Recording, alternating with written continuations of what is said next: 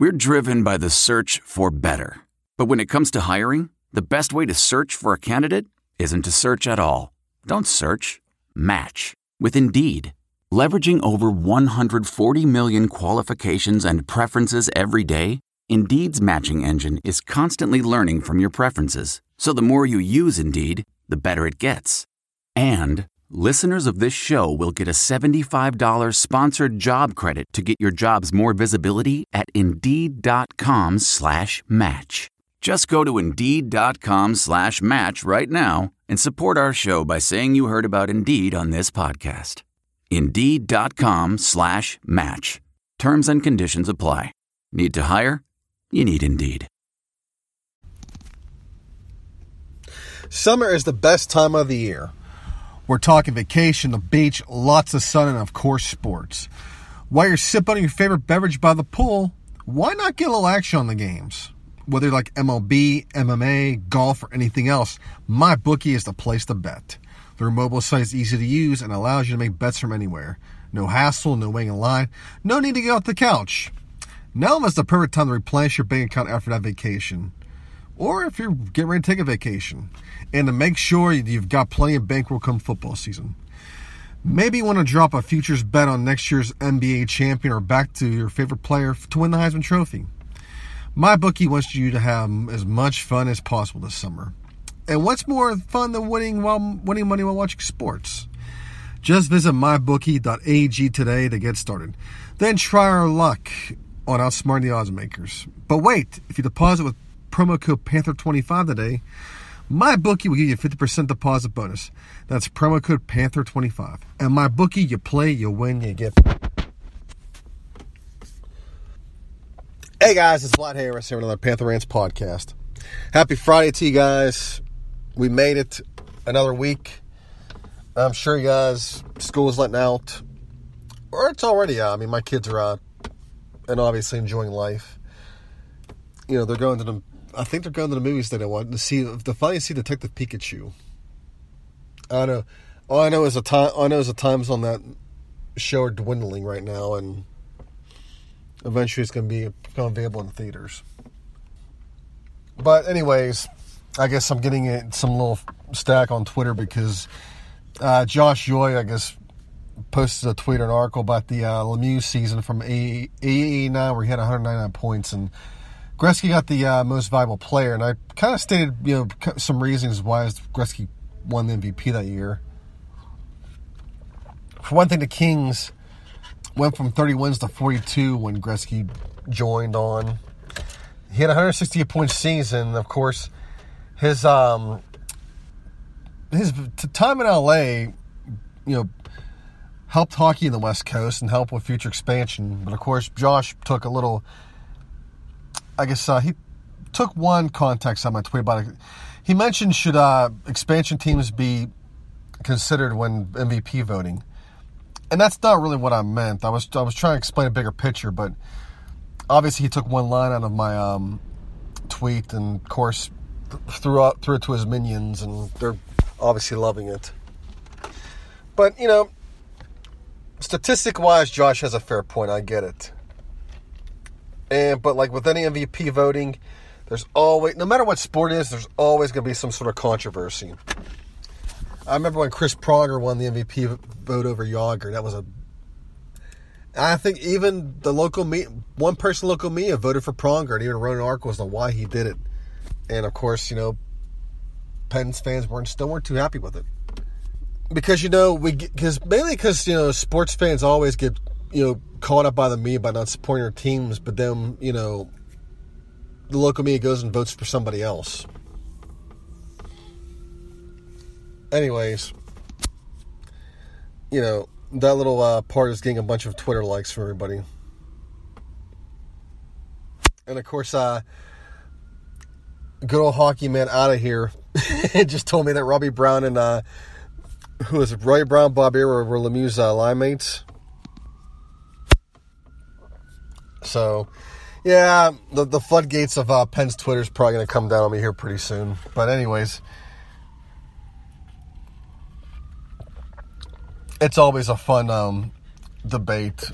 I mean, yeah, Wayne Gretzky had 168 points that year, and the Kings improved to 42 wins that year from 30. And not to mention, Gretzky was still a darling in the NHL, and any little thing he was going to do for that team was going to get magnified, which it did. I mean, for Lemieux, it's just a case of that happening. I mean, the only way Lemieux probably gets MVP that year is if they they have the best record in the NHL and maybe they win the cup.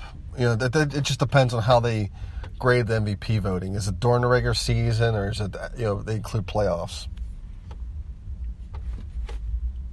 But it just is what it is. I mean,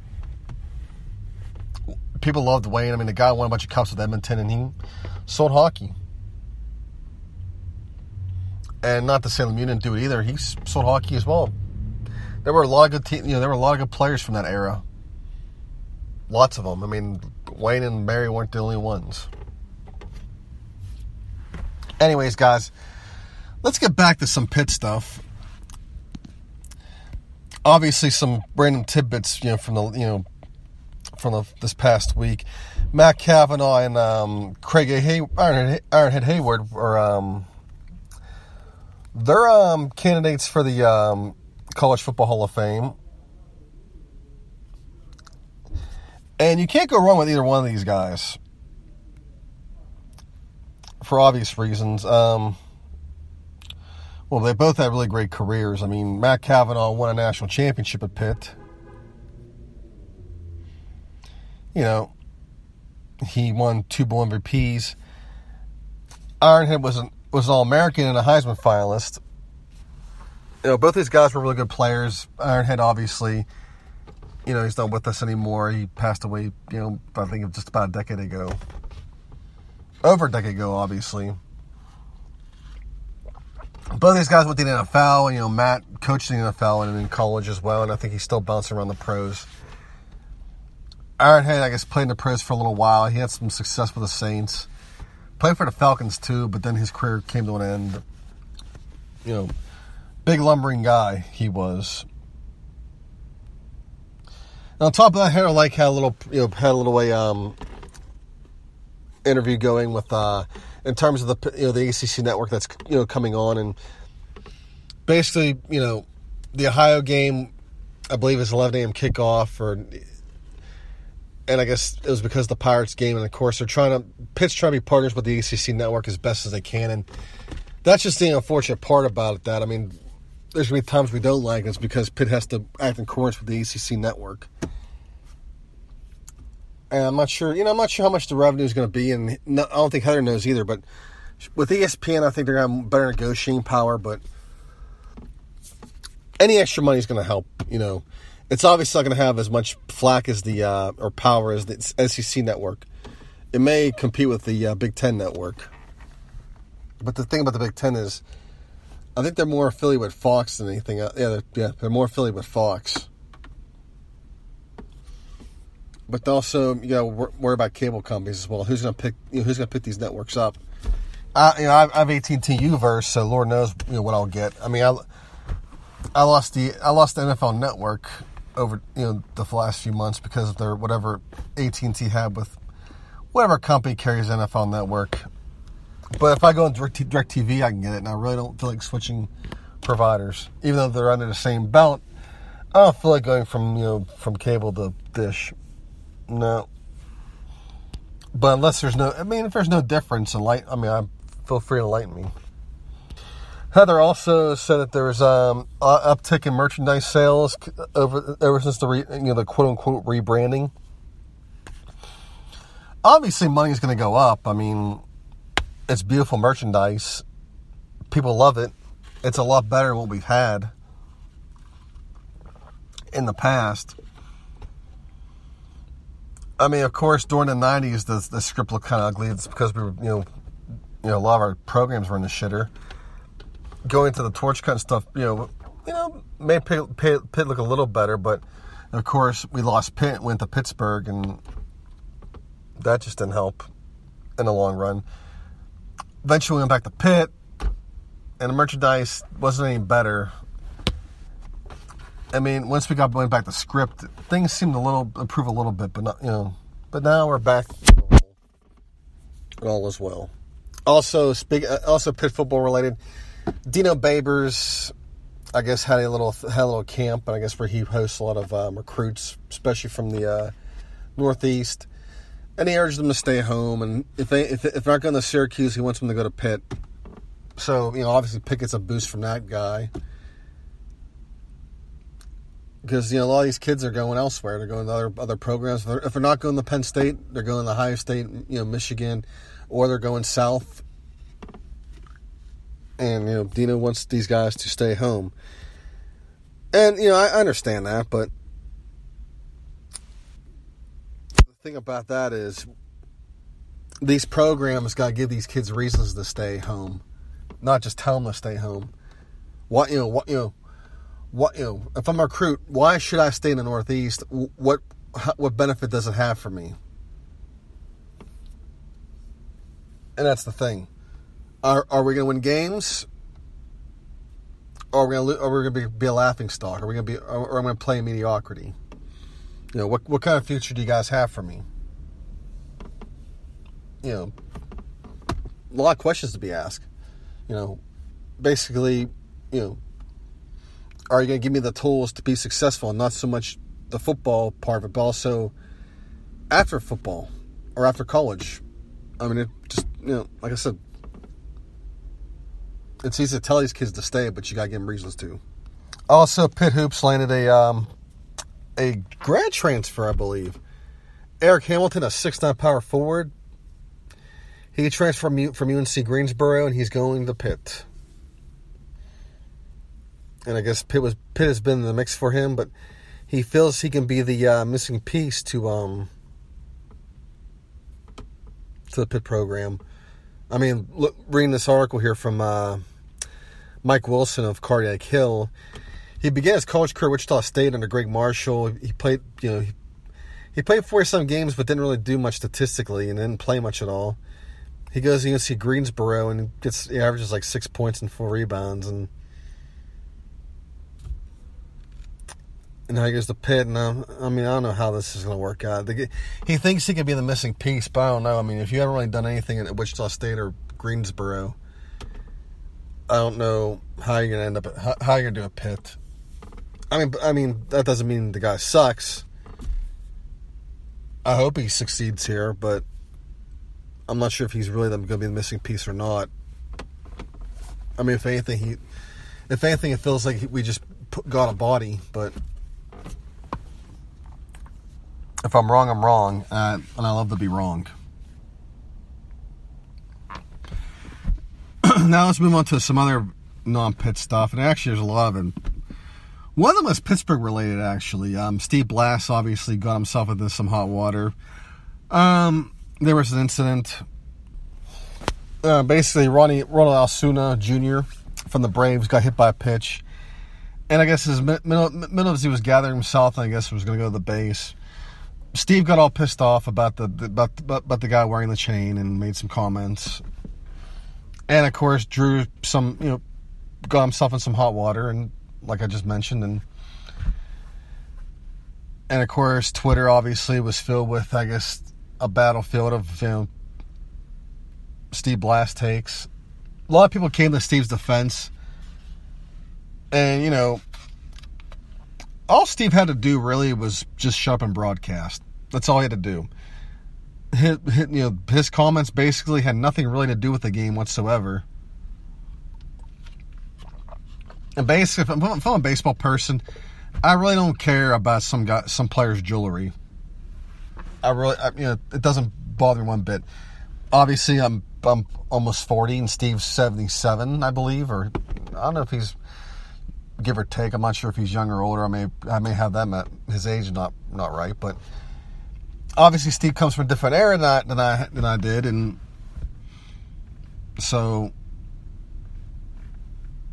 obviously Steve just didn't like that stuff, but it's it's not related to the game whatsoever. The guy got hit by a pitch. Just broadcast the game. Nobody's there to hear your displeasure about somebody wearing gold chains. So just keep it moving. And of course, I don't think Steve is racist. I mean, a lot of people came to really defend him from different backgrounds and ethnicities. They defended Steve. But it just, that moment in time when he said, people said, it can easily be taken as a that type of a comment, and with that type of comment, people are going to assume other stuff as well about Steve. It's just you make that language, and you got to just for Steve's sake, he probably should have clarified it a little better, because he left himself on an island, and that's just what happened. And given all the stuff that he's done in the past for for minority players, it doesn't excuse the tone he took.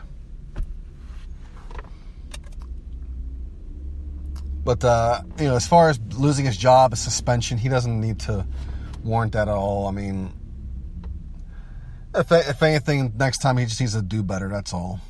I mean, just clarify what you're saying, because people can easily. I mean, because here's the thing: I don't really watch a Pirates broadcast like I used to, because I'm not in Pittsburgh, and there's a lot of these people that don't watch Pirates baseball. So when that clip gets thrown on social media, it's just easy to make you a target. People are just going to ping, ping, ping. They're not going to research anything on blast or anything at all. They're just going to go at you head on with that, because they automatically assume when you make that comment and you're an old man, they're going to assume everything. But I mean, there's been some debates about it. I mean, basically, he should have chosen better words, or not say anything at all, because it really had nothing to do with the game whatsoever. But anyways, let's hope for all the best parties. Now we get to some other stuff, some other fun things. Well, first of all, the NBA changed their. They want to remove the term owner from their vocabulary in terms of their their leadership and from teams. And I guess other people have done this before. I guess the Steve Ballmer, the guy from the Clippers, he doesn't use the term owner; he uses chairman. And I guess other people have been following suit with this stuff. And I guess they want to remove the term owner because the league's 8% black, and it's not. They don't feel it's too PC for the players to refer to the operators of the team as owners. And obviously, this has drawn a lot of backlash. A lot of people aren't happy with it.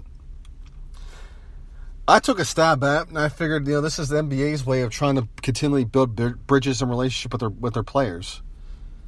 I mean, let's face this. One person pointed out to me when I tweeted this.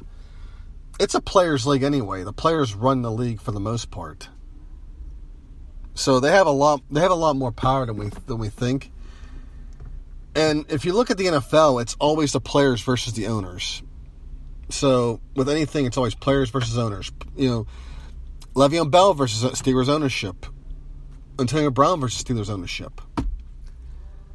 And a lot of things definitely can get taken out of context with all these these negotiations and things, and a lot of it did. I mean, let's face it. With the Steelers offseason, there was really no winners in this. Antonio Brown took a hit on his reputation. So did Le'Veon Bell. So did Ben Roethlisberger, and so did Steelers ownership. There was really no winners at all with these battles, and there still isn't. And of course, I'm in a parking garage, and there's somebody in here talking, and they're talking way loud. So, and I think, I don't know. Hold on, I think it's a domestic thing. This guy's, I don't know if it is or not. I just heard open the door. Sometimes in this parking garage, when I do my walks through here, people just don't understand about the Bluetooth in their car, because there's one person who always. It's the same car always. They're always looking at porn. And every time I pass, there's all kind of moaning and stuff going on. And it's just them in the car. And I guess maybe they just need their porn fix. I'm not sure. But back to this whole NBA ownership thing. That's my reasoning for why they're going with this whole thing. It's to continually build bridges and relationships with the players. To say, hey, you know what? We understand with the owner thing. Sometimes there's this invisible barrier that gets created between players and upper management because with the owners thing. Here with this owner thing, we're almost on the same level. We can talk to each other. We value each other. But the thing about this is, when people see this stuff happening, they immediately turn to the NFL, which is what I did, because I said NBA is trying to avoid how the NFL owners get painted a lot. But anytime people talk about how great the NBA is and how progressive it's becoming, NBA ownership always has that hold my beer moment. And not too long after I tweeted about building relationships and stuff, we have an incident where a guy who's part ownership with the Warriors shoves a Toronto Raptors player during a game. And of course, people got outraged. LeBron was really upset over it. Kyle Lowry, who got pushed, was really upset over it. And there were some people that took to Twitter about it, and some people were mad about some people were mad the owner got suspended for a year, and he got fined $500,000. Well, here's the thing: the guy's an owner. He should be held to a higher standard because he's the owner. He should know better not to do stuff like this, let alone put his hand on a player, which is what he did. And for one thing, like going back to what I was told, I said it's a players' league, and they're gonna do according to the players, and that's what they did. So, who knows? The guy may not get banned for a year. He may come back, grant an apology and time of healing and things like that. He may come back. Who knows? But he's an owner. He should be held to a higher standard, and he shouldn't, because basically we look to owners as to set the standards, and this guy obviously didn't do that. And I'm hearing now that I'm reading that he may be forced to sell his shares, which I think is a bit extreme. I think you let the guy apologize and maybe try to rebuild whatever relationships he had with, if anything, with the players. I mean, what kind of involvement does he have with the team? I know he's a minority owner, but what kind of involvement does he have besides money? Does he interact with these players besides pushing them? Who knows? But like I said, anytime people want to take a stab at the NFL and how out of touch they are, the NBA always has this hold my beer moment, and this was, again, one of them. It's like not too long after you want to get rid of the whole ownership thing and try to be one with your players, you go ahead and you shove one of them during the game. But anyways, guys, that's just the gist of it. And of course, I'm getting battled on. I guess more replies coming to my thing, or people are chiming in. But anyways, what I find is sometimes you just got to tweet through it. Anyways, guys, I'm gonna sign off here because I pretty much, Oh, you know what? Speaking of hockey, I'm going to start talking about the Stanley Cup playoffs, the NBA playoffs. NBA playoffs, you saw the Raptors, they're up 2-1 now, and they lost Klay Thompson. They lost him for Game 3. He's going to come back tonight. Raptors were a +4 last game, and they're +4 this game, and that's just pretty generous. That's a pretty generous pick.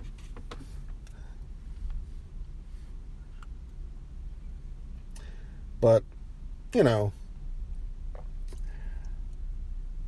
Toronto should be up 3-1 or 3-0 in this series, but a bad third quarter in Game 2 sealed that. I'm not sure if we're going to see Kevin Durant again. It's hard to say. Maybe if they go 3-1, he forces himself back in the lineup. Who knows? But Toronto's made this a series, and we're going to at least get 6 games out of it. Curry played a hell of a game in Game 3. It just, they had no help. In a lot of ways, it seemed like the Raptors were more letting him have the ball. They were letting him do what he wanted with it. And they were just saying, hey, you can do it on your own. We're just going to shut down the rest of your team. But, of course, as far as the Stanley Cup goes, I said when the series was tied 2-2, the Blues were going to eventually take the fight to Boston, because the Blues have been pretty much have been reactive in this series. Although Game 1, they had a 2-0 lead and they let it slip away. And after that game, we could have easily said that the Bruins were going to sweep them. But the Blues have been resilient. They've battled back, and they're now 3-2. But that second goal last night could have been the kiss of death for them, because it pissed off the Bruins. It ignited them. They eventually cut the lead to 1 and had a lot of close calls to tie it. But now